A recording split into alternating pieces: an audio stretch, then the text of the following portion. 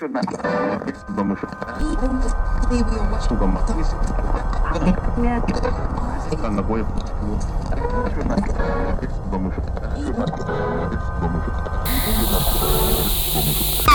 to Conspiracy Say What? We talk about mysteries, we talk about disappearances, and we talk about letters, but not of the alphabet. I'm Cameron. I'm Serena. I'm Allie. Welcome to the show. Today, we are talking about Ohio. Fucking Ohio. Yeah. Today, we're talking specifically about Circleville, Ohio from 1976. Dun-dun. No, more like dun-dun. Law and Order. No. This sleepy little 13,000 population town of Circleville is known for its famous pumpkin festival. World famous, guys. So if you haven't heard of it, you're not in the world. Or you're just like everybody else. This festival started in 1903, but no one needs to know about it, so that's not what we're talking about. Because now it's known about for murder. So, basically in 1976, some asshole decided to start sending letters to a bunch of the residents here, claiming to know all of their basically deepest, darkest, and sexual secrets. Well, specifically one person was sent letters initially. Yes. Started with one person, but it also spread. Yes. It became just the chlamydia of Circleville, Ohio. There was a guy that was arrested on suspicion of being the one, and then the letters kept going. Yeah. Mm-hmm. And that's where the mystery kind of like picks up. But yeah, assuming that he was innocent, which no one knows for sure, we haven't really ever like figured out exactly who it is. So that's why it's an unsolved mystery. Unsolved, yes. Unsolved is pretty typically how that goes. If you don't know what that means, you should look it up. And I figured I would go ahead and start this with a Law and Order themed intro. In Circleville, Ohio, letter-based offenses are considered especially heinous. The dedicated detectives who investigate these vicious felonies are members of an elite squad known as your average small-town police force. These are their stories. Dun dun. I noticed, so this was on an Unsolved Mysteries episode in the 90s, and it's called the Poison Pen Murders, and I was like, why? When this is like literally called the Circleville letters everywhere else. And then I found out that I just don't know what words mean, apparently. And a poison pen letter is actually a letter or note containing unpleasant, abusive, or malicious statements or accusations about the recipient or a third party. So it's kind of just a thing, actually, that happens. Just so you know. Yeah. Who would have guessed? All right, so where does this all start? Yeah, what's the basic story? The classic whodunit. Again, we've done so many of these. But unfortunately, we don't get to know, because aliens. All right, so basically, there was this school bus driver named Mary Gillespie who she received a letter in the mail that accused her of having an affair with the local school superintendent, Gordon Massey. And she was like, this is not real, it's not happening, so she didn't tell anyone about it. She hid the letter, it just like didn't exist. But she got one more letter? Two more letters? She got a lot of letters. She got a couple more letters. Her husband did, though. Her husband finally got a letter 2 weeks later. Gotcha. After the first one. So she gets, a couple letters, and she kind of puts them away, and then eventually her husband also gets a similar letter trying to expose this affair. And he's like, yo, what's going on? And she's like, nope, it's not happening. This is a joke. I thought it was, not real, so I kind of didn't tell you about it. I want to mention one thing that's weird with her one of the original letters she receives, like one of the first two.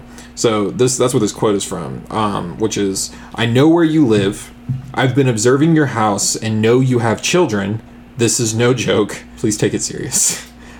Which, a little beggy at the end there. But the thing that I think is weird about this, and it's something I haven't seen brought up, is the wording is a little strange. Because the whole point of this is it seems like this person knows a lot about her, eventually. But some of these first letters are strange, like, I've been observing your house and know you have children. Like, they had to learn that she had children. Right. It seems to imply that you didn't know that already, which seems to imply that you didn't know her.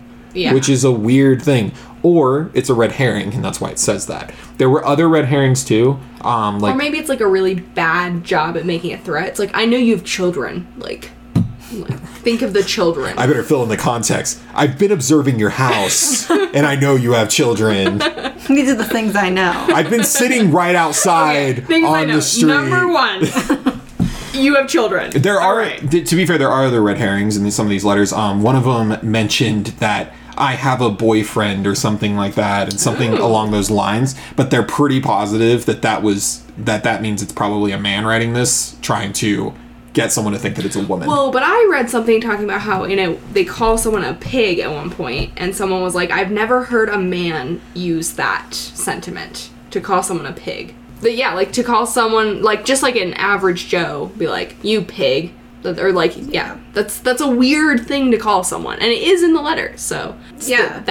they were postulating that it was a female. But basically, they keep getting letters, Yep. and they start to threaten Ron's life, the husband. And Because they want them to expose this affair. Well, yeah. They want it to stop. so they keep threatening, I'm going to tell everyone about your secret unless she tells the school board about it. So from here, this couple goes and tells another couple, Karen and Paul Freshour. Fresher. That's what they. That's what I Fresher. said in the video. Okay. Oh, Fresher. Karen Sue and Paul Fresh. Karen Sue, yeah. It's Karen Sue. And Karen was actually Ron's sister. Yes. So we have, like wild. Mary and Ron, who are married, and then Ron's sister Karen and her husband Paul. Yes. Just to clear it up for you all. Yes. And so they go and this other couple is the only couple that they tell. So like at this point, theoretically only 4 people know about these letters. And the writer. Yes. But like 4 Unless, people who yeah. are receiving the letters. Yes. And so they try and like come up with a plan to like get back at them. Because they're pretty sure they know who's sending it. They think they know who's sending it. Just another bus driver named David Longberry. Yeah, who apparently was put out because he had at one point been like hitting on Mary or something, or asked her out, and she had rebuffed his advances, and so he was they thought that it was this person and that he was upset over that. Right. And they decided to send him a letter that was like, stop. So Or we know it's you. originally I saw the letter, and then I looked it up further, and I kept looking it up. And as it turns out, they actually sent him letters over the course of like a week. They like spammed this dude with letters. So they became the person that they were afraid of, and they just spammed him with threat letters. But like, Were they threats or were they saying like stop? they were saying we know Because I thought it's it was you. like we They know were what you're doing. implied We know threats. who you are. We know what you're doing. Like, Yeah. stop. But like what I didn't see, like what his response was to that, this David Well, Longberry guy, like the letters stopped for a while. yeah, that but was, he never actually came out and said anything. Yeah. about it. Like I want to know. He does What eventually. his statement. Oh, really? was. Yes, so we'll get into him eventually. Okay. He doesn't right now, though. So he gets these letters, if he even received these letters. So for about 2 weeks, this all stops, and nothing happens. And then, instead of just letters, signs just become, like, rampant in the town. So... Yeah, like Someone- signs put up on wooden posts. So whoever was writing the letters, they didn't stop with the harassment, they upped their game. Yeah. And they started making signs, which is probably what that 2-week segment was. Like is- working on their signs. And it's probably because they hadn't heard anything, because letters are being sent to David Longberry, Tina who Gillespie probably sucks. isn't the guy. So then this other person's like, well, they're just not listening. So I'm going to make signs. So he makes signs, and he puts them everywhere. Well, and in the letters, he had said that he was gonna put up signs, and he was Uh-huh. gonna put it on billboards, and he was gonna call, like, the radio and have them air it, and it was like a huge deal. I mean, I guess he pulled through on one of those things. Yep, there definitely was a sign. But I guess Gillespie they- sucks. Yeah. So in just context here, real quick, if any of you have seen the Unsolved Mysteries episode on this from the 90s, the story here is that the signs up their game on being horrible. Like, But really horrible, In vile. the episode, the sign that The they most show in the horrible reenactment sign. just says Tracy Gillespie sucks. The sucks is so haphazardly scribbled. It's like Yeah. it's almost like So- we want to make sure it doesn't like completely say sucks. Yeah. But in reality, what the sign actually said was horrible shit. Like, the superintendent was in a relationship with the 12-year-old daughter. Yeah, or we're saying like, that Of Ron and Mary. he was, he Yes. was fucking the daughter, which is like, that is super not appropriate. yeah, Yeah. and just putting all kinds of terrible shit out. And Ron was getting up every morning to take down the signs and make sure that it wasn't on the bus route on the way to school. So that the daughter wouldn't see them. And so that Mary wouldn't see them. Right. He didn't want Mary to know that they were happening. Meanwhile, this is one thing that's not brought up a lot, but I did find this. Police had been consistently actually working on this. They weren't actually being lazy originally. They do kind of get into that zone eventually, as with all investigations around this time, to be honest. They had been tapping people's phones. They were sitting outside of everyone's houses. They were watching certain routes that the signs were being put up. And never in doing this did they see someone just plaster signs across the fucking city. Which on, is guys. amazing to me. Because it was the police. Ho ho. I mean, it could have been, I guess, but That's one of my theories. it's We'll get there. But it's so weird that like they're surveying the entire town. They've got this Yeah. entire, and it's not a big town. You can look it up. It's not Yeah, large everyone knows at all. everyone. It's like 13,000 people. In Yeah. a 2010 census, it was 13,000 people. So it's not big at all. But police are not finding these signs, and they're being placed on the bus route that they're supposedly watching. specifically Mary's bus route every day. Like that is a strict route for things to be placed at. Right. I mean, you can figure that out pretty quickly. You should just be sitting on that route every day. Yeah. Yeah. So, going a bit further here, some of the letters, eventually, since the signs didn't seem to be working and the letters directly to Ron and Mary didn't seem to be working, eventually some letters got sent off directly to the superintendent himself, threatening the superintendent. Or again, it's a lot of implied threats. There's never, like, I haven't read any letters that say, like, I'm going to fucking murder you. There's nothing like that. Allegedly, I there's think there some is, that yeah. Is there something? Ron- Yeah. Okay, but I Ron didn't gets one see that says that anything. he's gonna be killed if he doesn't like come forward with the information or make it stop. Why kill him? It's not his fault. So He's a many victim in questions. this. Is he? Very much a victim. he? Well, that is a good question. But yeah, so even the superintendent had been sent things, but we don't really know what he thinks about this. There's not a lot of interviews with Yeah, him. because There's for not some anything. reason, the other person in this whole debacle is like never interviewed or talked And to. he lived until 1994, I think. So there's plenty of time to interview him. Another 20-something years. But anyway, that leads to something that goes even more chaotic with this whole thing. So Ron, dies mysteriously, right? In 1977, Mary goes to Florida, right? Fucking Florida. Fucking Florida. While she's in Florida, Ron supposedly gets a phone call. Now, this part's weird to me because the police had been actively looking at all of this. Yeah. They had been tapping phones. Why is their house phone not tapped? Yeah, why do we not know what happened on the other side of this conversation? Why is that phone line one of the ones that's not tapped? So that's a weird thing to this. Yep. Nobody mentions that, but we know for a fact, like absolute fact, police were tapping phones. Yeah. So they're just randomly tapping phones, I guess. I don't know. But They're all we know is picking a Ron got number. a call and we don't know what the other person said. But what we do know is that he was yelling on the phone. The children were the only witnesses to this. They are children. So, like, the oldest one, I think, was 12. So there's not a lot of information on, like, what she heard or anything like that. The only thing we have is that he possibly told her, I'm going to go deal with this situation. Because she knew what was going on. But she didn't know the extent of it, obviously. She's 12. Yeah. But she did know what was going on She to a was certain under degree. the impression that he was like, I'm gonna go deal with the letter sender. Right. That is So what I'm doing. Then he busts out of the house. He gets in their truck. He grabs a gun He first. does have a gun, right? He gets in the truck and he speeds away. He is then found later that day. His truck is wrapped around a tree. So, And it's not very far from their house either, No. so we didn't make it very far. No. The weirdest part is that his gun was fired once. Yes, his gun In the had been car. fired once, and they never found like the bullet. Like Yeah. there was no indication where they've been. My question about that was one. So they talk about this a little bit in the documentary, but the person had specifically been mentioning the truck. They'd been like, Yep. like I know you have this truck, and they talked about the truck a lot. And I don't know if they just didn't believe that there was any threats or anything, but he jumped in his truck to go do this.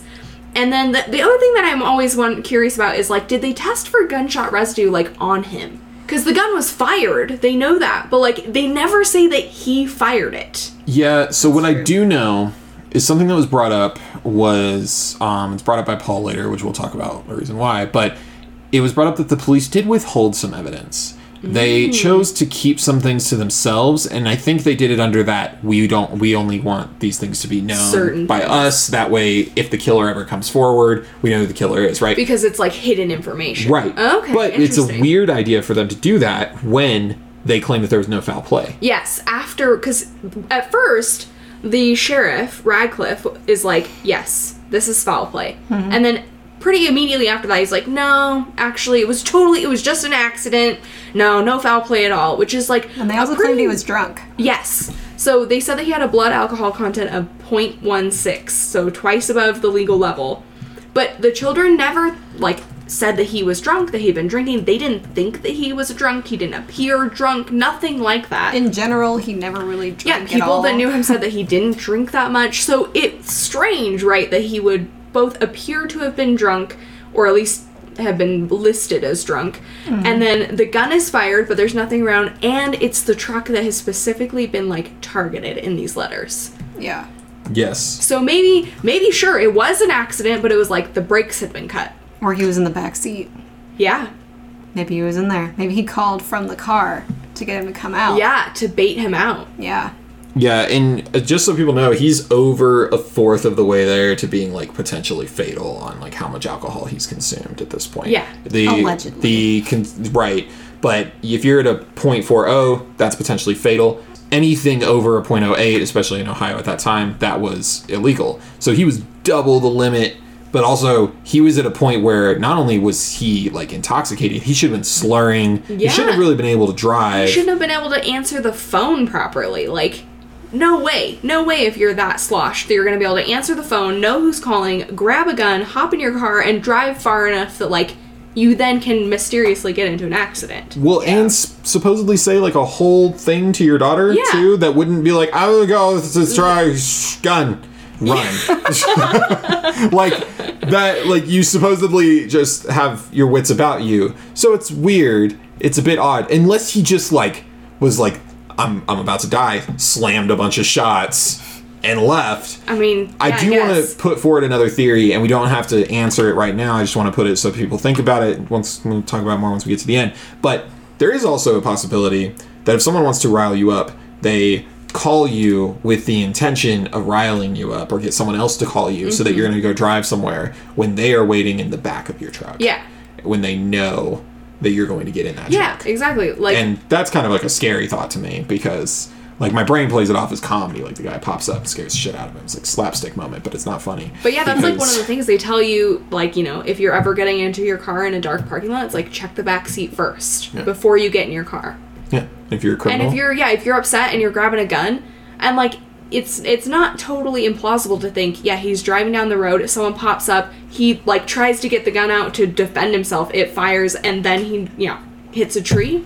But It's just weird that he fired it. on the other side of this, though, what I do want to say is the police did not say he fired the gun. This is a they very, never very, say very that. important point. They didn't say anyone fired the gun. Just they that said it the had- gun had went been off. fired, yes. However, if the gun is cocked, I don't know what kind of gun he had, but if it's cocked and he hits a tree extremely hard and it just gets chucked forward, there's a good possibility it's going to go off. The thing is, I saw two different things about what type of gun he had. One said it was a rifle, and the other said it was a pistol. Those are two very I saw pistol Very more different often things. than not. I mean, either way, I really, really doubt that even in a car accident, you're going to have a gun go off and not be able to find any trace of it. See, it is possible, though, because I saw the pictures. The window is gone in the Okay. car. So if it fired out the window, Just there's nothing to show, because Yeah. there's no glass to show that it shot through anything. Yeah. His truck was obliterated. The front end of it is curved. Yeah. Yeah, it's bad. He literally, cartoon wrapped the front of the truck around the tree. Yeah. Yeah. But Yeah. there is the one funny thing to this part of the story here is Mary really was having an affair with the superintendent. She had been claiming that she wasn't this whole time for this. But even after this came out, she said that it hadn't started until after the letters had come in. Yes. Which Which is a is so weird as funny. fuck thing to That's say. weirder than just Yeah. admitting that you had an affair to start So with. we totally were not having an affair, but then these letters, we felt a connection. What she did, so what she actually said was they bonded eventually after Ron's death. That is what she claimed. But their relationship started shortly after Ron's death. It did, right. And for her to say that, yes, we were having an affair implies that he was alive, right? She didn't say they had an affair. She said they were in a relationship. And I don't think know. that she admitted I don't to having know. an affair. But I don't know if Everything I Massey read. was also divorced from his wife yet, because that So is timeline that is still sketchy. like an affair? I think there's just And that would weird be an gray affair. areas Yeah. with this whole thing. She was definitely having an affair with him, but she Yeah. didn't necessarily admit to that. But yeah, she did say the weird thing of like, I mean, Wasn't until essentially after the the letters letters. brought us together. Yeah. So, yeah. Do you want to read this? Am I supposed to read this? I feel like you should. Oh, okay. You gotta do Well, both voices. it does sound like a bad porn. I have to do both voices? Yeah, you do. Okay. It does sound like a bad porno, so I wrote a quick screenplay if anyone wants to make this film, I guess. Interior, super duper office, day. Mary walks in carrying a single letter. Mary, hey, this letter says we're having an affair. Gordon, hey. Gordon slides everything off his desk. Let's not disappoint the letter. Bad jazz plays in the background. I feel like we should just add some bad jazz there. Alright. So, after Ron is gone, the shit just spreads further. Yep. Like, literally everywhere. Yeah.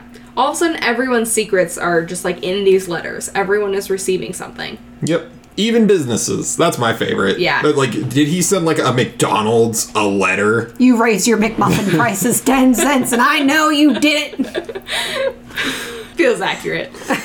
So because of this, because of Ron's death, and because the police eventually found out, which they didn't know apparently, that Mary and Ron had been, I guess, harassing, technically, David Longberry, The other bus driver. the other bus driver who had a thing for her. He was given a polygraph test. He was brought in. He was extensively tested, and he passed the polygraph test. And the police had no suspicion of him. They said there was nothing to connect him, even beyond looking at the polygraph results, which you're not allowed to use in a court event. Obviously, like you can't really determine But I a mean, suspect on man, that. But I mean, what's more accurate than a polygraph? Am I right?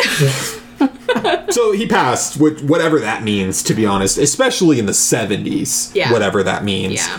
But that leaves essentially the police with a singular suspect. They decided that one of their suspects left was Paul, which we'll get into here in a minute. But before that starts, Mary finds the Mary Sucks sign, Yeah. which isn't actually Mary Yes, Sucks. Who Yeah, knows? Yeah. there's signs all over her route.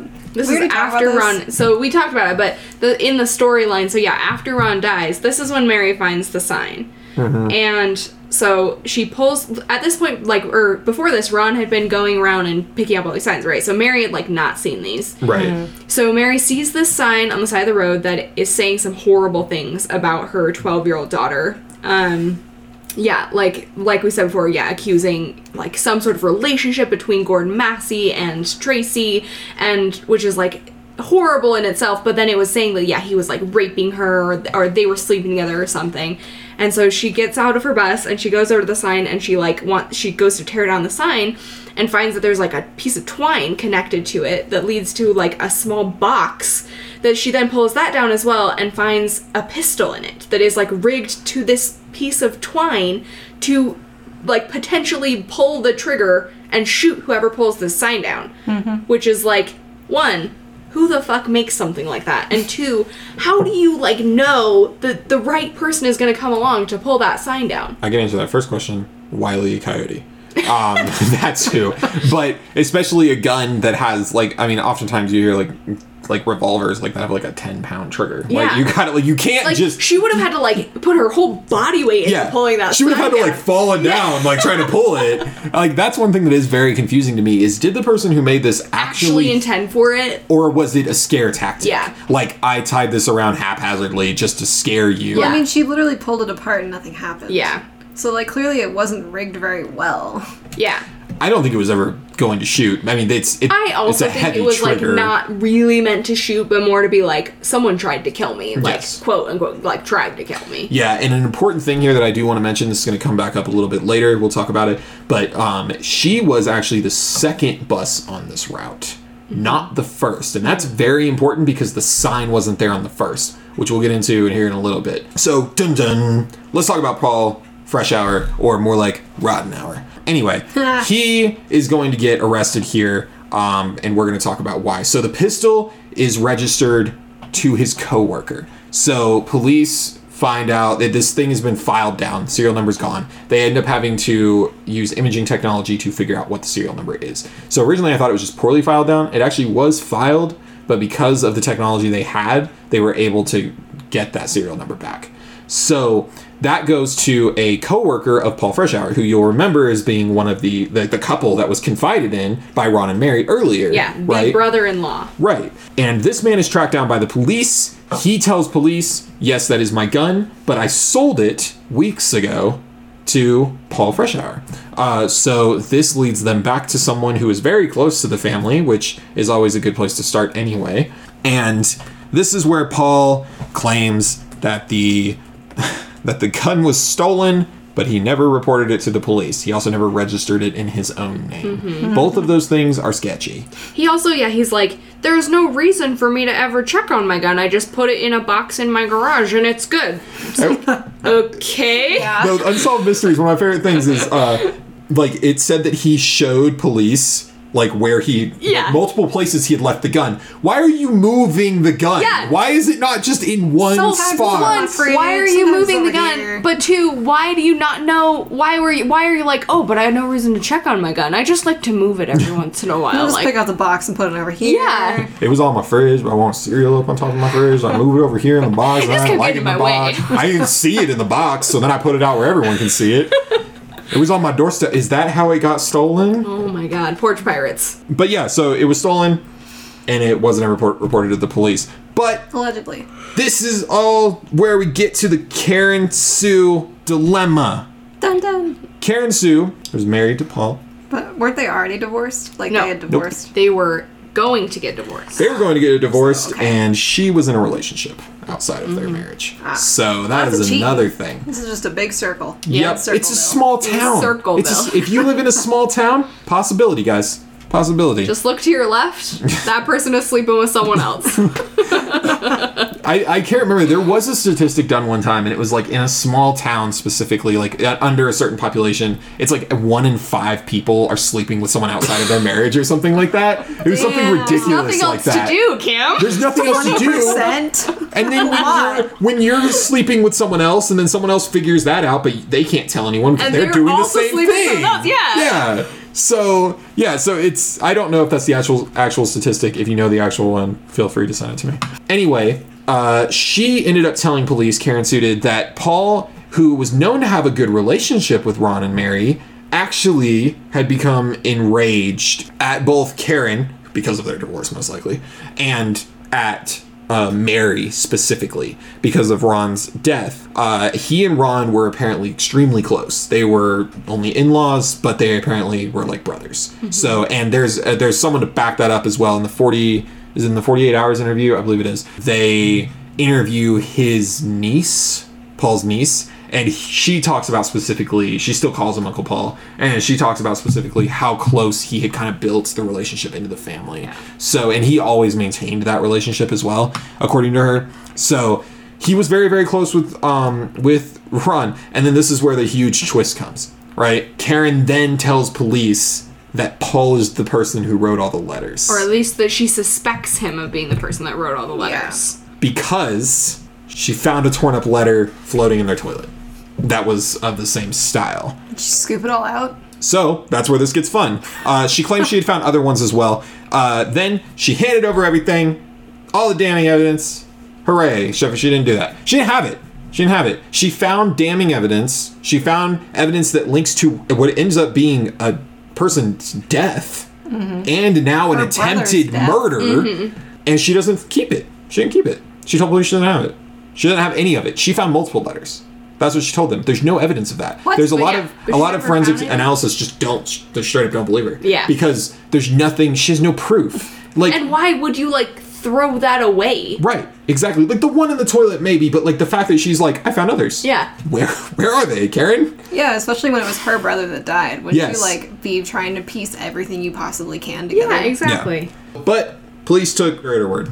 They brought Paul into the station, and that's where this whole second piece of the story begins. Oh man, I want to talk about this. Well, something interesting to note before then is the fact that Karen doing this allowed her to gain custody of her children and get the house in the divorce. Very Yeah, that's important. true. Especially since she was technically having an affair. So, Yes. yeah. So she was very likely to not get custody because of her indiscretions. Yeah. But because Paul then becomes the primary suspect because of her quote-unquote damning evidence that doesn't exist, she then is the one to, like, win custody and the house. Yes, and she is mentioned later as being extremely controlling to the point where her daughter and son had to choose between Paul and Karen. And if you chose him, she didn't want you. So both the kids chose her. Obviously, because they were going to lose her. They weren't going to lose Paul. Right. He wasn't willing to do that. According to everyone that I saw an interview with, I will say this, Paul apparently loved his children to death. Yeah. Like, one person even said that he would sooner die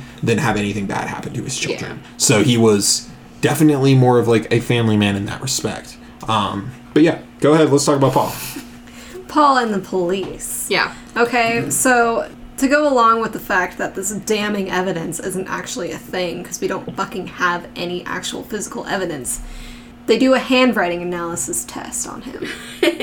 And it's the dumbest, it's not even a handwriting test. Because what they do, instead of everything that everybody else does, which is just tell you to write something in your own normal handwriting, they show him one of the letters and say, copy this. Yes, they have him copy it exactly. They want him to as try... closely as he can. They want him to try and do it exactly the same, which is not a handwriting test. No. And It's any like a idiot setup. would know that. Yeah. Yeah. And so he does it, and they have him do it multiple different ways. They have him copy it, like, while looking at a letter. They read it to him and try and have him do the same font and everything. And so then they have a whole bunch of shit. And then they're all like, yeah, your handwriting looks just like the Circleville writer. And it's like, well, no shit. You He just made me copied do it. that, yeah. Like, he didn't write normally. Yeah, for people who don't know, handwriting analysis is a very particular science, and it is very real. People do write a very specific way based on their personality, but you don't analyze it by having them copy whatever you need to analyze it against. No. You look at old writing and look at what you're, like, the actual evidence, which they could have gotten from Paul. He did not fight them at any step of the way. Because he didn't believe that he was actually a suspect. Right, yeah. Like, at no point did he think, oh, this is gonna be, like, bad for me in the future. Like, Yeah. this is He only just went me along helping with them. it. Yeah. And they also gave him a lie detector test. They did. And it did its damn job. It detected lies. They asked about the letters. They asked about the attempted murder. He failed the polygraph. However, it is pretty standard to give, if someone fails, to give more than one polygraph Yes, test. yeah. Unless you are on a fucking crusade against someone, then you give them one. And then you're like, well, we go to court. You can't bring a polygraph test into Also, court. It's important to note that when you take a polygraph, it is not that the machine says, yes, this person is lying, or no, this person's not lying. It has to be Someone is looking at these results and saying, what I interpret from these results is that you are lying based on my knowledge and previous experience and how you're reacting to these questions. It is Right. not an exact science, which is why it's not admissible in court, because it is one person saying, I think this is what this is And saying. that's usually why they do more than one. Yes. So you get multiple opinions. Yeah, you have to have multiple people do it, and because, you know what, if you're nervous, that can throw it off. If you suddenly realize, fuck, I'm a suspect, of course you're gonna be anxious. Like, that's so stupid of them to be like, alright, one and done, you're guilty. And they arrest him. And a side, real quick, fun fact about lie detectors, just because some people don't know, and I always think it's a fun fact to tell people. William, I think his name is Marston. Yes, William Moulton Marston. He created the lie detector test. He also created a superhero famous for her lie detector ability with her lasso, Wonder Woman. And I always think that's a What? fun thing, because he created a superhero that can Nerd. detect lies. That's How so much fun is nerdy, that? yeah. How much fun is that, Did you though? literally just read a Wonder Woman comic? I did today, yeah. But yeah, no, I just think it's fun. I just Yeah, think it's a fun that thing. is pretty cute. It doesn't have anything to do with this, but it's fun as hell. But, yeah, basically, Paul is just straight up arrested for the attempted murder of Mary Gillespie. Which is important. He's arrested for the attempted murder. Yeah, not for the letters. Nothing to do with the letters. Yeah. Which is Technically, weird that they even gave him the legally. writing test then. Yeah. Legally, they had nothing on him for the letters because they hadn't actually had the writing analyzed yet. So when they actually decided to arrest him, nothing had been analyzed. All they had basically was a polygraph and Yep. And the the fact wife that the gun was in his possession. and Yes. the wife, right? Yep. And the wife saying, that. Yeah. And I'm not going to say he's not shady as shit at this point. He is. I mean, Sure, it's true. but like, if this were to happen today, holy shit, there would be. You there would need, be a like, mess. more tests on Yeah. this before you just are like, well, you failed one polygraph and your wife says you're a piece of shit who you're getting a divorce Yeah. from. Yeah. That she wants the house and she's having an affair right now. She's the perfect witness, guys. Yeah. I'm gonna read this little script here. Yeah, so what happened, though, is they end up going to trial, and this is very, very messy from a judicial side of things and from what I think is kind of a legal side of things, honestly. The defense specifically asked, so Mary goes up on the witness stand, specifically, and she actually says up on the witness stand, Paul and I have always had a good relationship. She's asked, my favorite answer of hers, she's asked, have you always had a good relationship with Paul? And she says, I suppose. So she's obviously trying not to go too heavy into. Yeah. But she said that he's never showed any anger towards her, anything like that, which I think is a really interesting point from her because she's testifying against him. So she's up there and they ask her what she thinks about the letters and whether or not Paul would have written them. The defense immediately tries to knock that down. 100% makes sense. 100% the judge should have said, absolutely, you're correct.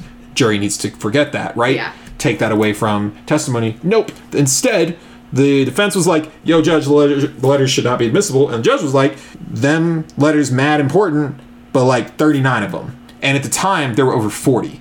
So the judge chose for some fucking reason to allow 39 out of 40 something, which I think was around 47 to 49 Why'd you take out like 5 of them? Why did you skip like 5 to 10 letters? Why? And I think what he did is, I think, in order to not look like a complete dick who's ignoring the law and ignoring what this case is about, since the letters have nothing to do with this case is about a sign and a gun. Mm-hmm. It's not about the letters, because the letters technically aren't connected to that, in theory. Yeah. Legally, they're not. Instead, I think what he does is he allows some of them to not get riled up from either side. So he allows some in from the prosecution standpoint, so it helps out their... Right, it helps out them prosecuting him, but then the defense can't completely complain because he didn't allow all of the letters. So he didn't make it about the letters. It's kind of all or nothing, though. Like, if you're gonna allow one, you might as well allow all of them, because at that point, there's no difference. Yeah, right. It's very much why judges sometimes have a bit too much power on what they're allowed and what they're not allowed to do. Yeah. And honestly, why probably every court case should have 3 judges, but that's a whole nother thing.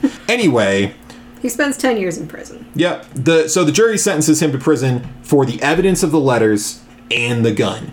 Yeah. He was not on trial for the fucking letters. He never went on trial for the letters. So basically the whole, like, investigation and court proceedings were totally fucked. Anyway. Yeah. And I don't care whether he did it or not. The point is we have a due process for this fucking reason, so that you can't just do this to people. Yet they do it anyway. And Right. I mean, maybe it was the right grab. Who knows? We don't know who the right grab And the only was. evidence that they have is, like, this polygraph. Literally the polygraph. And the fact that they're like, oh, your handwriting kind of looks like this person, even though you're not on trial for this. It's like, yeah, because you made me copy the fucking letters. Yeah, and that was actually one thing that hurt him too, is the letters, who, again, shouldn't have been there. I don't know why they were. Yeah. One of the defense's witnesses, they brought in a witness who ended up testifying against Paul. So that hurt as well, because they looked and they were like, I can't say that this isn't his handwriting. Thank you. So, speaking of letters, as we have this whole time, the crazy thing with this case is even while Paul is in prison, the letters don't stop showing up to other people's houses. Yeah. And they still are, like, listed as coming out of Columbus, Ohio, to the Circleville residence. This is where the letters get crazy, because now we're no longer talking about Mary and Ron and Gordon. We're talking about the whole town. Yep. The whole town is under fire now. This is why this is called the Circleville letters, because the whole town got bombarded with them. So, and also, did we mention that the letters also didn't stop even when Paul gets put in solitary? Yeah, he's in prison and then in solitary. Because the letters keep happening, so they're like, alright, we're gonna put this guy in solitary just in case. And they still keep happening. This is where some, like, real wild ones come out. He writes some about, or I guess we can't say he, but, like, the writer writes some about Fresh Hour's prosecutor, and it accuses him of killing a pregnant teacher that he was having an affair with. And then the letter threatened to dig up the bones of the dead baby if the police didn't comply. Like, they were horrible, Jesus, but what's crazy is that's almost true. What? he didn't directly murder anybody. You're talking about Roger Klein, the Yeah. prosecutor? Yeah. One of the rumored things with Roger Klein, with the prosecutor here, is that he was dating a teacher, he got her pregnant, and then he supposedly killed her. What did come out is that he was having an affair with the teacher. That part was true. I did read that story. However, 2 people came forward, and they claimed to be the parents of the pregnant teacher that disappeared, Whoa. and that he was having an affair. Now, there are no sources to back up this story. So it's more of an urban legend. It's then. more of like a legend, yes. Yeah. Unless you have the sources. But So, I looked it up and I couldn't How find did she die?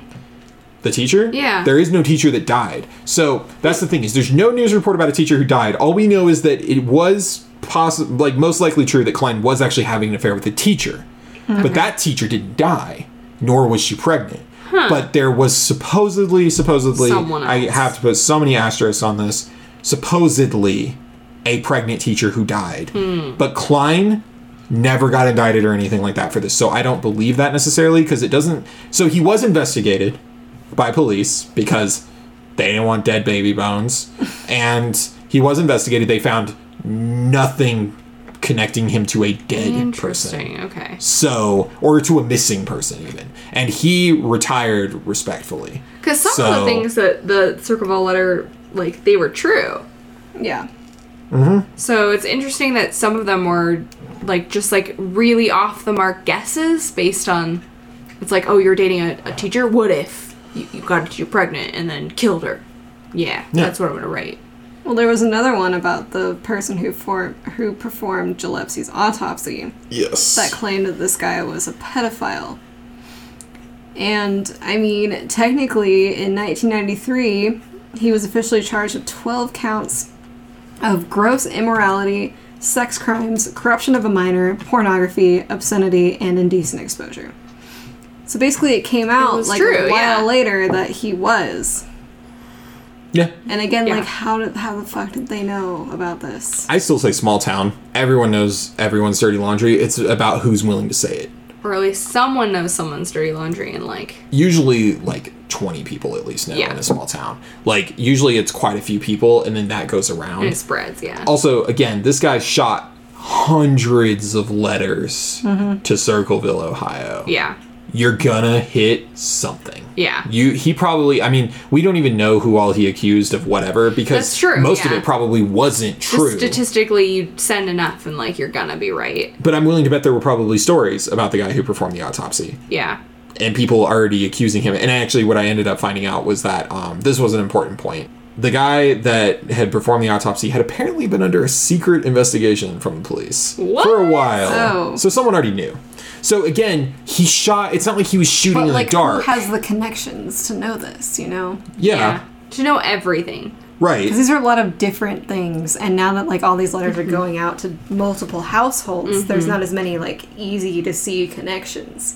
So, like, where are they getting all this information? Yeah. Right, and remember, these are all being sent from prison, and there was a full investigation, Supposedly. there was a full investigation done at the prison. The warden said, I promise you 100% there's absolutely no way that Paul is getting letters out of this prison. There's no contraband moving out of there.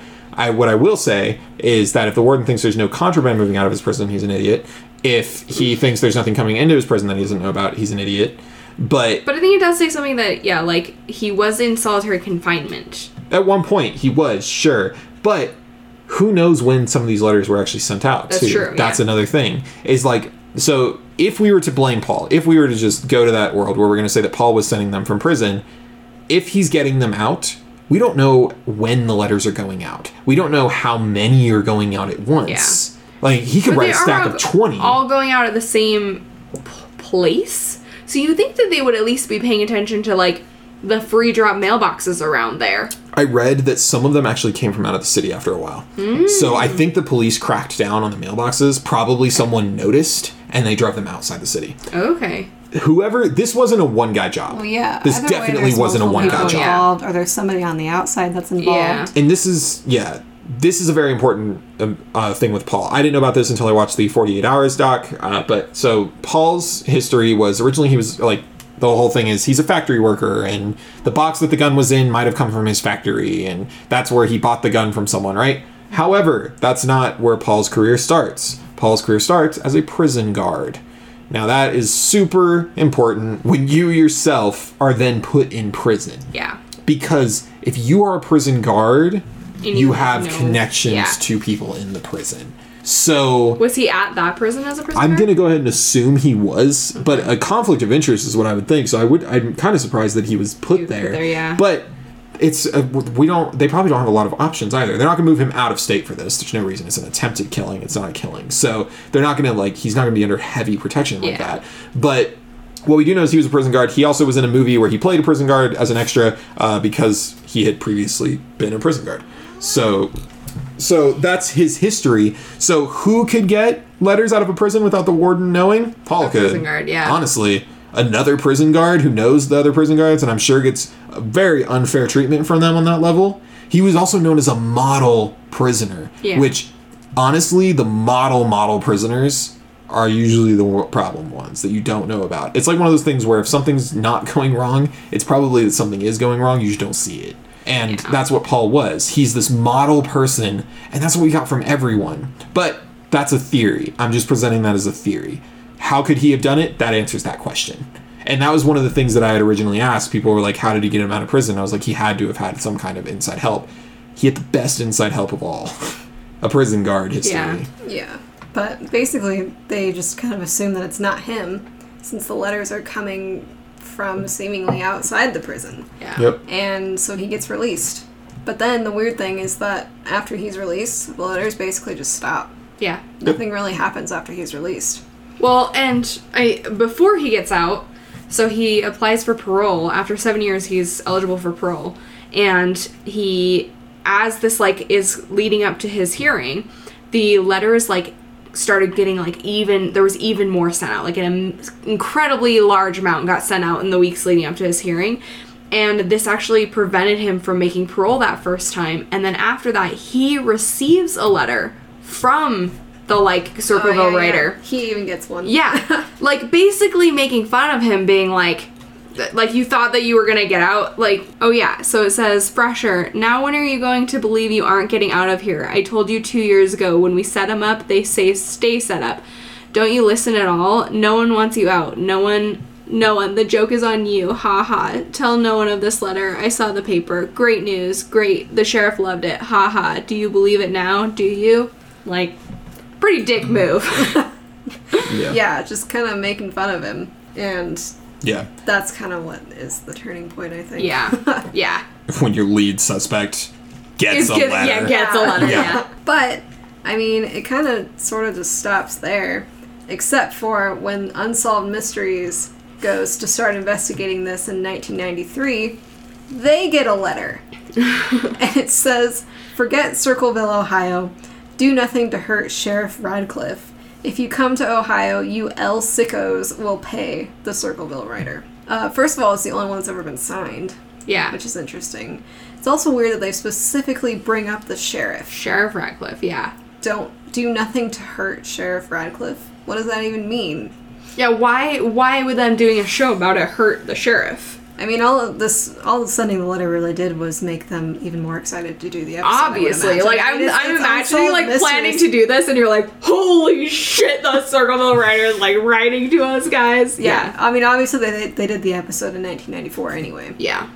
But it was kind of interesting that they knew beforehand. Yeah. So, yeah. I guess that's kind of the last letter, I think, is Yep. it kind of ended with that. Yeah. So that was kind of a weird one. So we talked about it already. A lot of these letters have red herrings, I think, to try and pull people away. I think the Sheriff Radcliffe thing is just Is a red herring. I think it's to get you to Possible. look at the sheriff. That way you're if you're looking at the sheriff, you're not looking the correct direction. Yeah. So it's like a magician's trick. You look at this hand, not this one, because this Yeah. is the hand that's doing everything. Yeah. So I know you have your own theory, which we'll talk about with the sheriff. But before we get into that, so cut to recently. Recently, we have Beverly East. She's at the end of the 48 Hours documentary. She's a forensic analyst and specifically a handwriting analyst. So she looked at the original letters, not the hundreds. She looked at the originals because those are the ones that matter at the end of the day. Mm-hmm. She compared that to letters that were written to Paul's family, specifically from Paul, that we know he wrote, 100%. She said the handwriting really doesn't match up. That was a big thing for her. She looked over each letter over and over again. The handwriting on the letters is consistent. She's positive that's 100% from the same person, which is something the police have questioned on and off this entire time. Every handwriting analyst that's come up has said they're from the same person. They just look like they are. For those who, you guys are listening to this, you can't see it. They're very blocky. They're like structurally, they're just like almost very cubic. Like they're very. Check the newsletter. Yeah, check the newsletter for them. But they're very, very just like all hard caps, lines. But you're writing it like every single one is filling up like a perfect square. And very important, no real punctuation, only colons. Yeah. And that's because then you cannot test someone's like punctuation as well, and like how they use that when they're writing. So that's also important. But one of the things she ends up noticing, and this is a weird note, is she says numbers never lie. So she then looks at the numbers that are written on the addresses and compares that to the numbers on the addresses that Paul wrote to his family. And what she sees, she says specifically, and this is something that handwriting analysts look towards, I've heard this a million times, is there's a certain type of hesitancy that certain people have in their writing.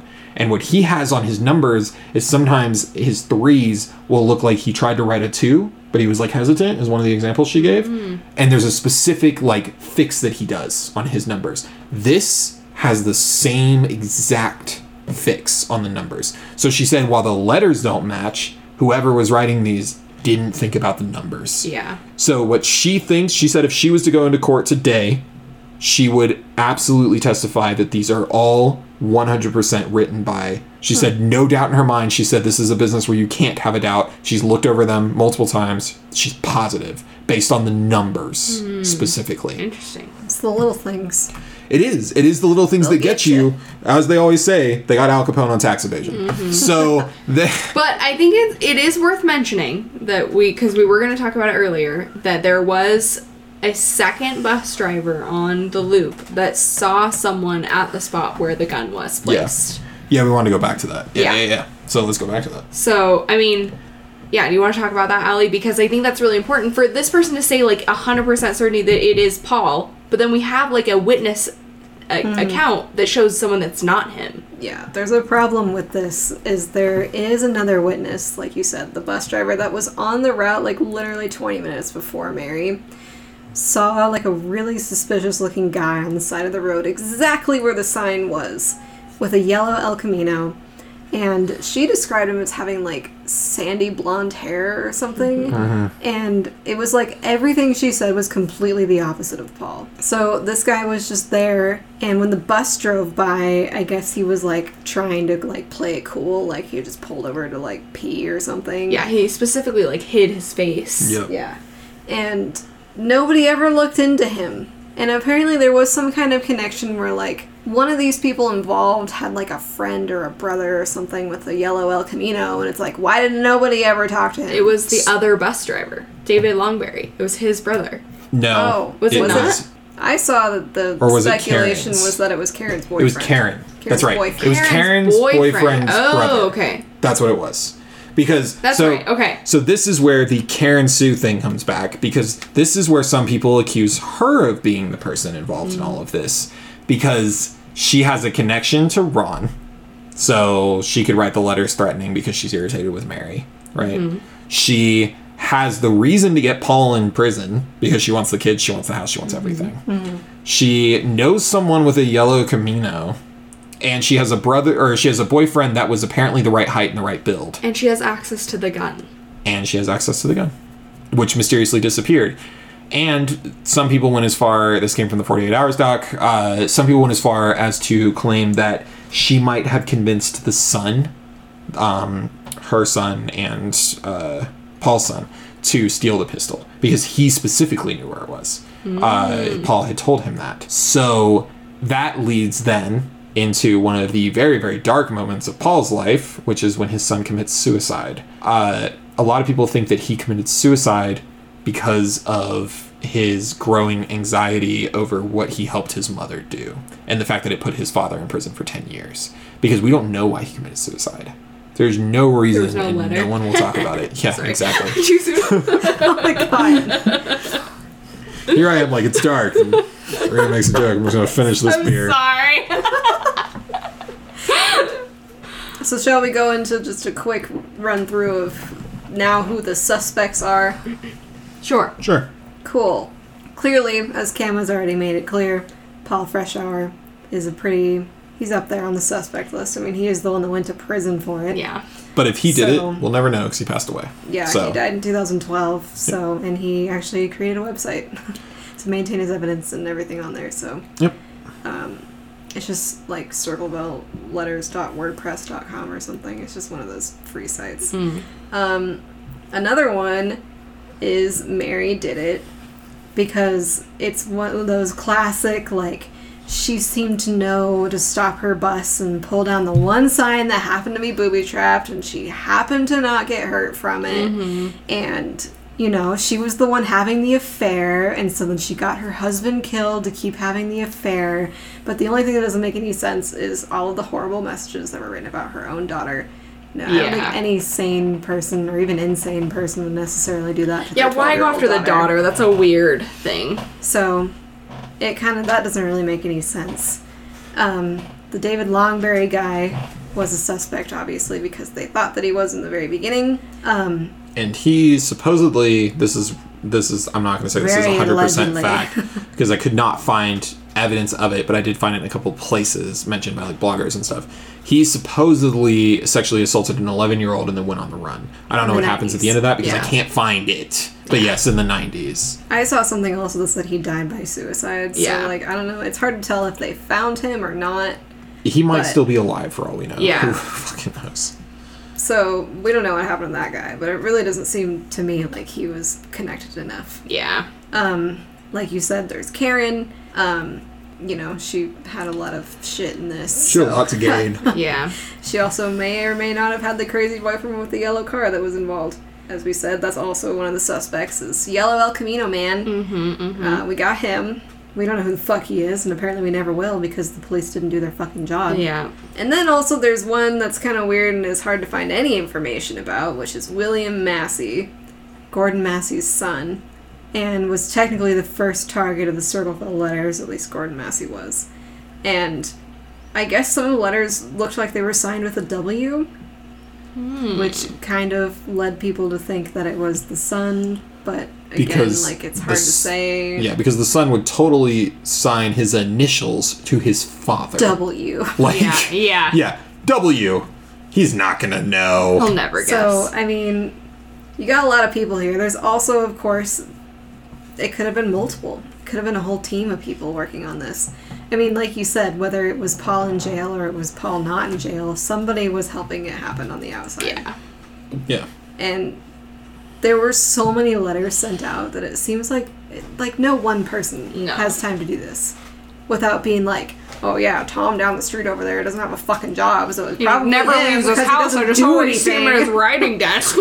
So, yeah, I guess there was like a lot of good evidence that it could actually be like 3 people, but none of them were Paul. Basically, it was like Mary, Karen, and somebody else.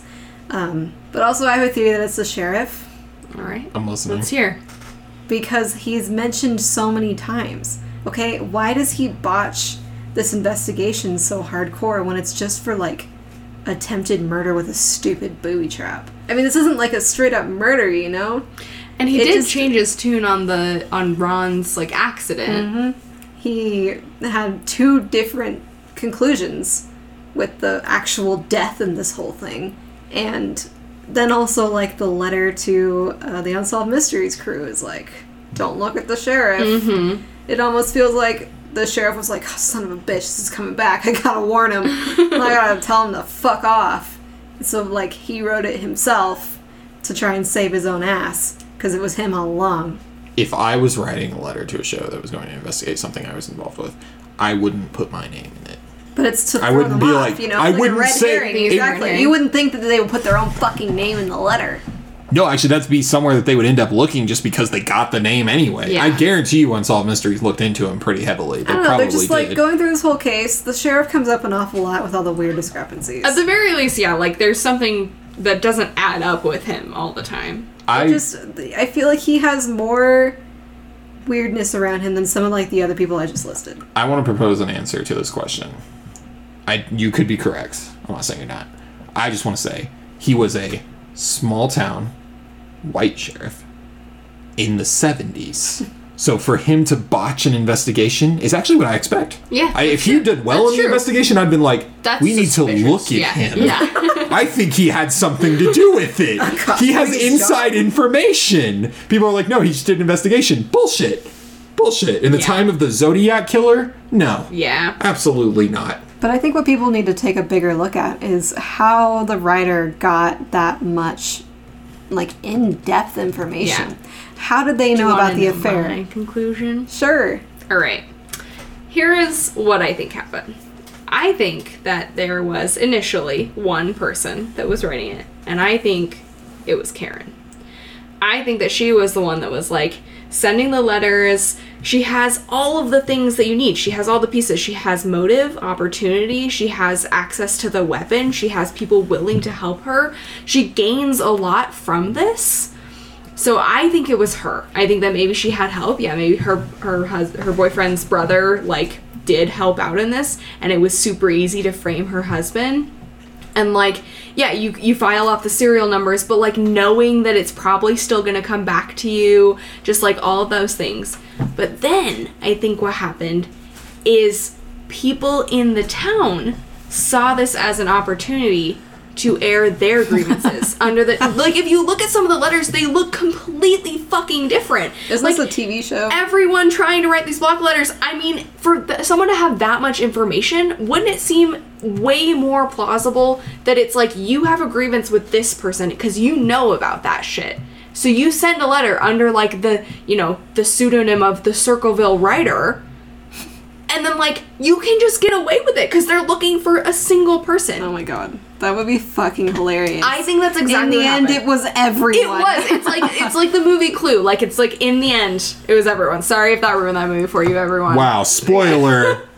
I don't know how many years it's been, but spoiler. I've never seen that movie. Well, but now like, you have. Yeah. But, like, I feel like it's not that crazy, especially considering... It's a small town. Yeah. People do stupid People shit are fucking bored. And I think that, like, the reason that I really think that Karen is the original one is because, first of all, like I said, all of those reasons, but second of all, the, like, real fuck you that comes when Paul doesn't make parole. Like, that feels so targeted, and all of this stuff, if you're reading this like it is kind of a story, there's, like, the targeting of the daughter. I'm like, that is some catty bitch infighting. That's true. I mean, if you look at it, she's pissed. Yeah. Because her brother's wife is cheating on him. Cheating on her and brother. She thinks yeah. it's bitchy. So she starts threatening them. The only weird thing is then Ron dies. You know? Yes. So, which, like, what's the connection there? Maybe what happened at that point is, like, she'd gotten other people involved and it had escalated. Like, those people then, were, like, actually harassing Ron, or, like, maybe he was drunk and just crashed into a tree and that fucking sucks, but, like, I don't know. That's my theory. I mean, that's a fair theory. Yeah, I think it's fair. Who fucking knows, though? I don't think we'll ever figure this out. No. I just, like, the thing that I feel like people aren't looking enough at is, like, who would get this information? Yeah. Like, either it's multiple individual people with information, or somebody has access to something. Yeah. To know all these things. Like, who is going around just knowing all this shit and then spending all their time sending hundreds of letters? Yeah. Also, what's the fucking point? Yeah. Like, what are you hoping to gain from these?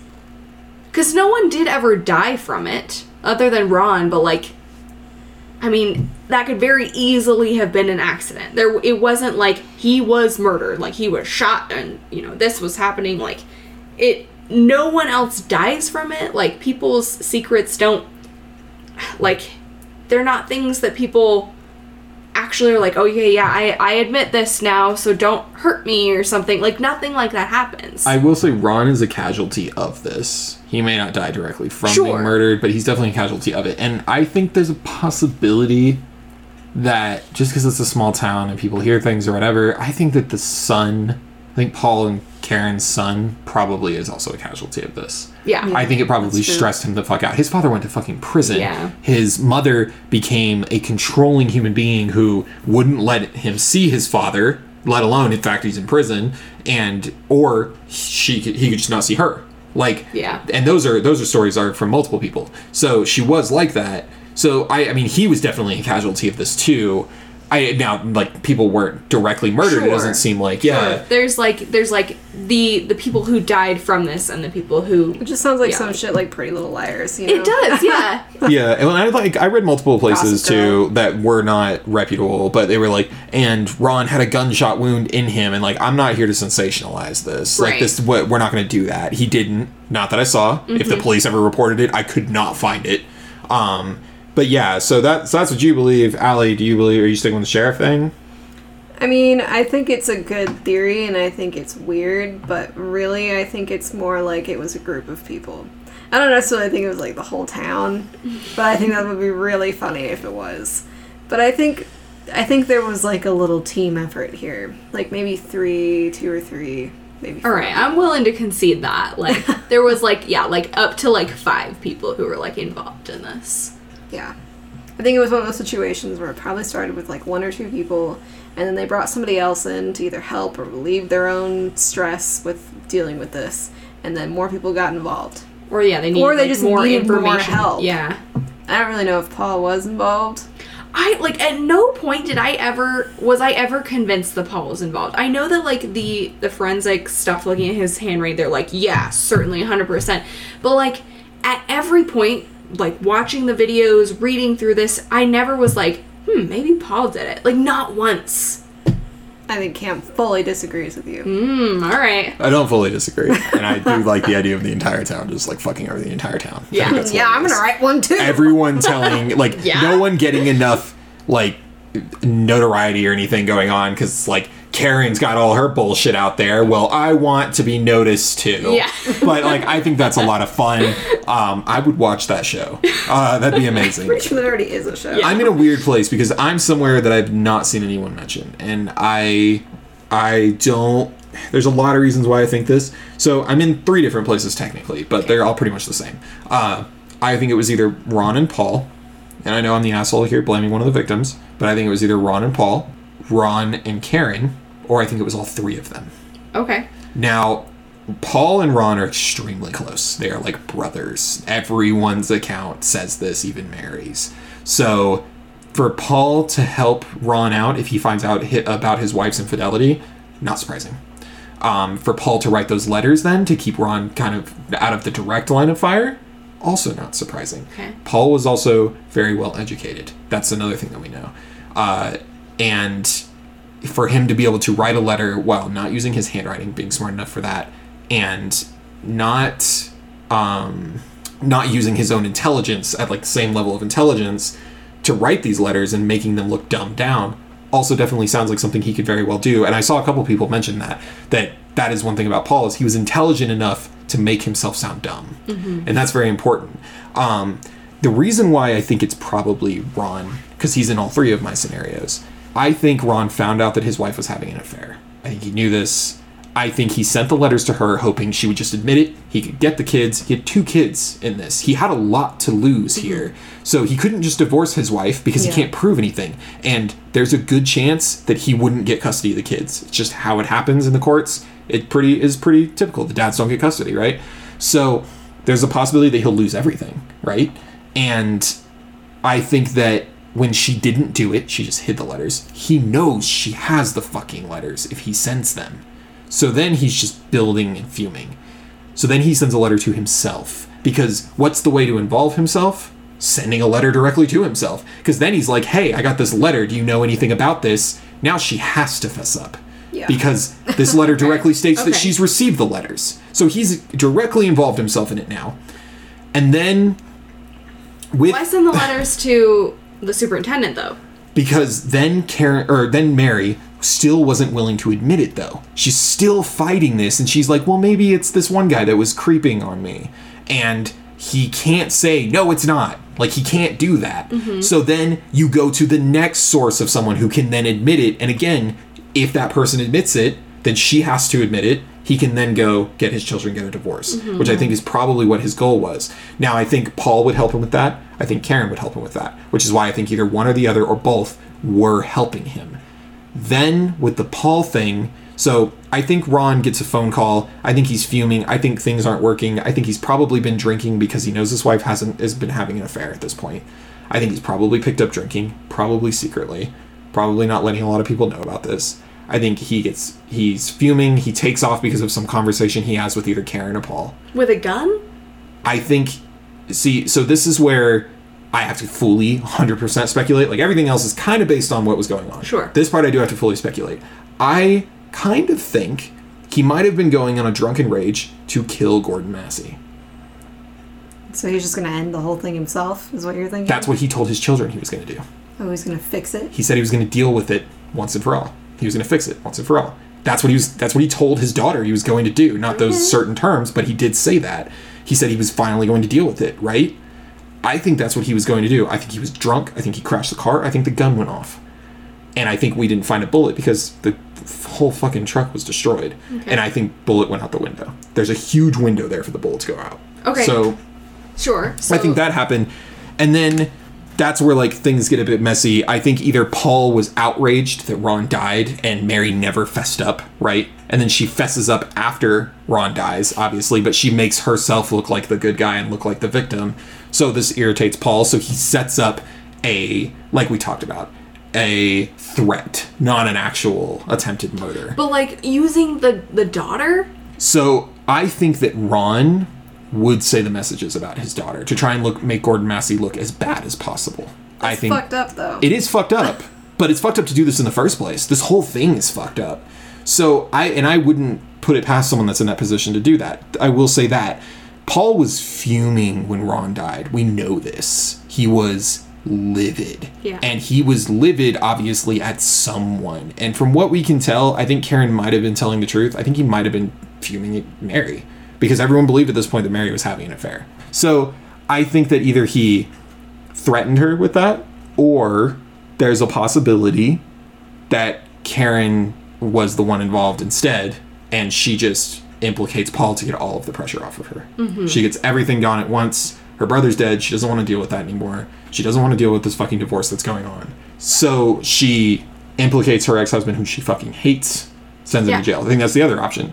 Now, one thing that I do want to bring up that does kind of cement the Paul thing for me is one thing that we did forget to bring up. I think it's really, really important. It is very important. Some of the letters that came from prison, when Paul was in prison, they were 100% analyzed by forensics, and they were found to have his fingerprints on them. So some of the letters when he was in prison had his fingerprints on them for some reason, which is what makes me think he was sending the letters out from prison. But that's what makes me think all three of them. I think there's a good chance. You were a team, but you think Paul was involved. I think Paul, Karen, and Ron, and then I think the Karen and Paul thing fell apart, and that also could have been what drove them to divorce. Nobody ever mentions what drove them to divorce, but slowly trying to blackmail someone in your family after she's having an affair on your brother, that is something that could definitely drive tension in a relationship. And now you're trying to keep this secret. Police are investigating. They're tapping fucking phone lines. Ron's now dead. That could easily lead to a huge issue. So why, if this is like the plausible scenario, right? Why keep the letters going even after you're in prison? Like, if the hope is that you're trying to draw attention off of yourself, like, it really backfires, because the weeks leading up to his hearing, like, the letters are, like, going out in mass. And also, why start doing it to the whole town? Yeah. Why do it to the whole town? Why send one to yourself at that point? See, for that one, for me, I thought about that for a while, and I was trying to figure out, for me at least, like, why that works, and, like, who knows what this actually is, but I think it's a point of being vindictive.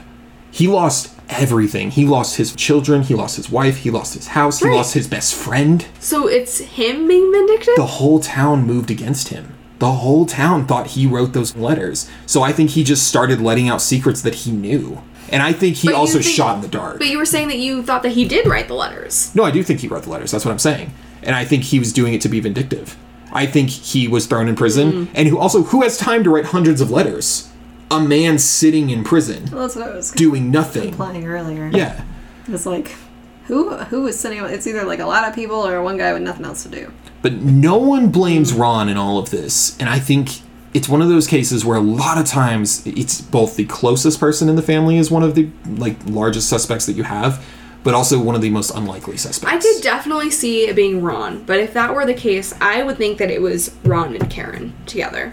Yeah, I mean, there's so much that, like, in my opinion, points to Karen as, like, a major suspect. And then, yeah, the letter to Paul in prison is, like, kind of what seals the deal for me. Yeah. That letter and the fact that they were going after Mary's daughter, because that just feels like, it feels like a high school move, which if you live in a small town your whole life, you know that no one, like, matures past high school. And everyone acts the same way. Everyone is their high school version of themselves. And so, like, what do? You go after this bitch's daughter. Like... No, that's totally fair. Yeah. Well, that's why I'm kind of leaning towards the three of them together and then the two falling apart after Ron's death. And another reason for that, too, is she tries to implicate him with the letters to the police, right? She's like, he wrote the letters, but she doesn't give any evidence. And I don't necessarily know if it's not because she didn't have it, or if it's because she would have then given over evidence that implicates her. And I think that's a problematic scenario. I think she was trying to shift the blame in that situation, if that's true, trying to shift the blame to get away from her, but she can't give you evidence because her fingerprints are also going to be all over that shit. Yeah. So I think that's also a possibility. I definitely think Paul wrote some, if not all of the letters, so that's why I think it was all three of them. It's a very long-winded thing, but I didn't hear anyone say that. He wrote them all in like a week, but then they just sent them out over time. Yeah, maybe. If he had some accomplices on the outside that were sending them out. I didn't see anyone mention Ron, and I think Ron's a very, very likely scenario. I do think that Ron is a good candidate. I think that him dying, like, makes that harder, because then you have to be like, okay, well, it still continued. So if it had just, like, stopped, then you're like, it's pretty sus, Ron. Yeah. But yeah, like, they just kept going, and it continued for the whole town. And so it's weird. It's a strange scenario in that originally it was, like, so focused on this one, like, person and couple having the affair for so long. Every person receiving letters and all the signs and all the information were about this one person. And then after that, it's like, oh, here's the whole town. Like, that feels like the red herring to me.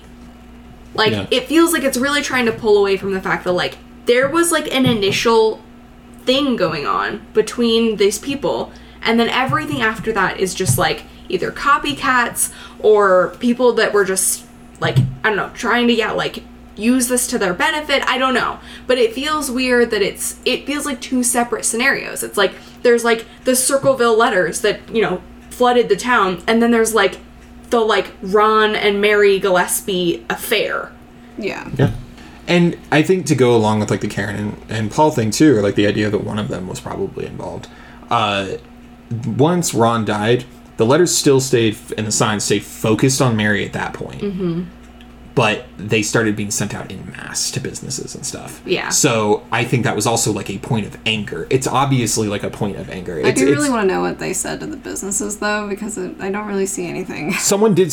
I saw a couple of pictures. They're the same exact letters that you see to everyone else. They just sent them to businesses. They were just trying to get them out there. But I see that as, like, a passion type of thing. Gotcha. Like, someone's really upset. Someone crossed the line, yeah. and it was probably Ron's death, because it coincides with Ron's death. Yeah. But yeah, I don't know. I mean, like, we don't have the answers. Those are a lot of theories, and the Ron one just wasn't fucking mentioned because he dies in the middle of it. But that doesn't mean he wasn't involved. Nobody ever mentioned the sheriff. I saw a couple that did include the sheriff. There are a couple people who think the sheriff was suspect, and he also did have to backtrack on himself a few times. So maybe he was also in on it. Maybe he's the one that discovered there was an affair. I think he's an idiot. I think that's honestly what it is. That's fair. I think he's guilty by being a moron. I don't think he actually did anything.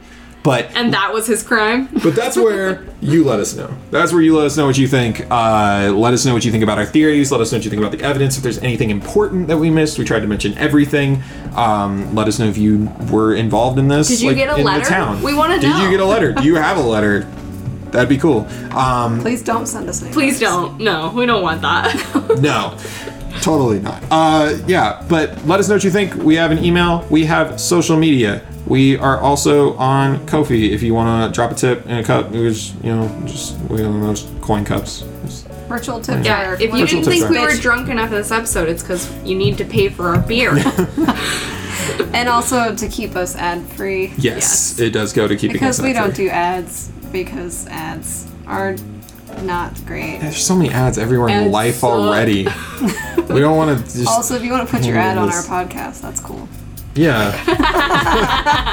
We'll talk about it. But we are trying to keep this ad free, so if you want to drop us a tip there, that is, it's in the show notes.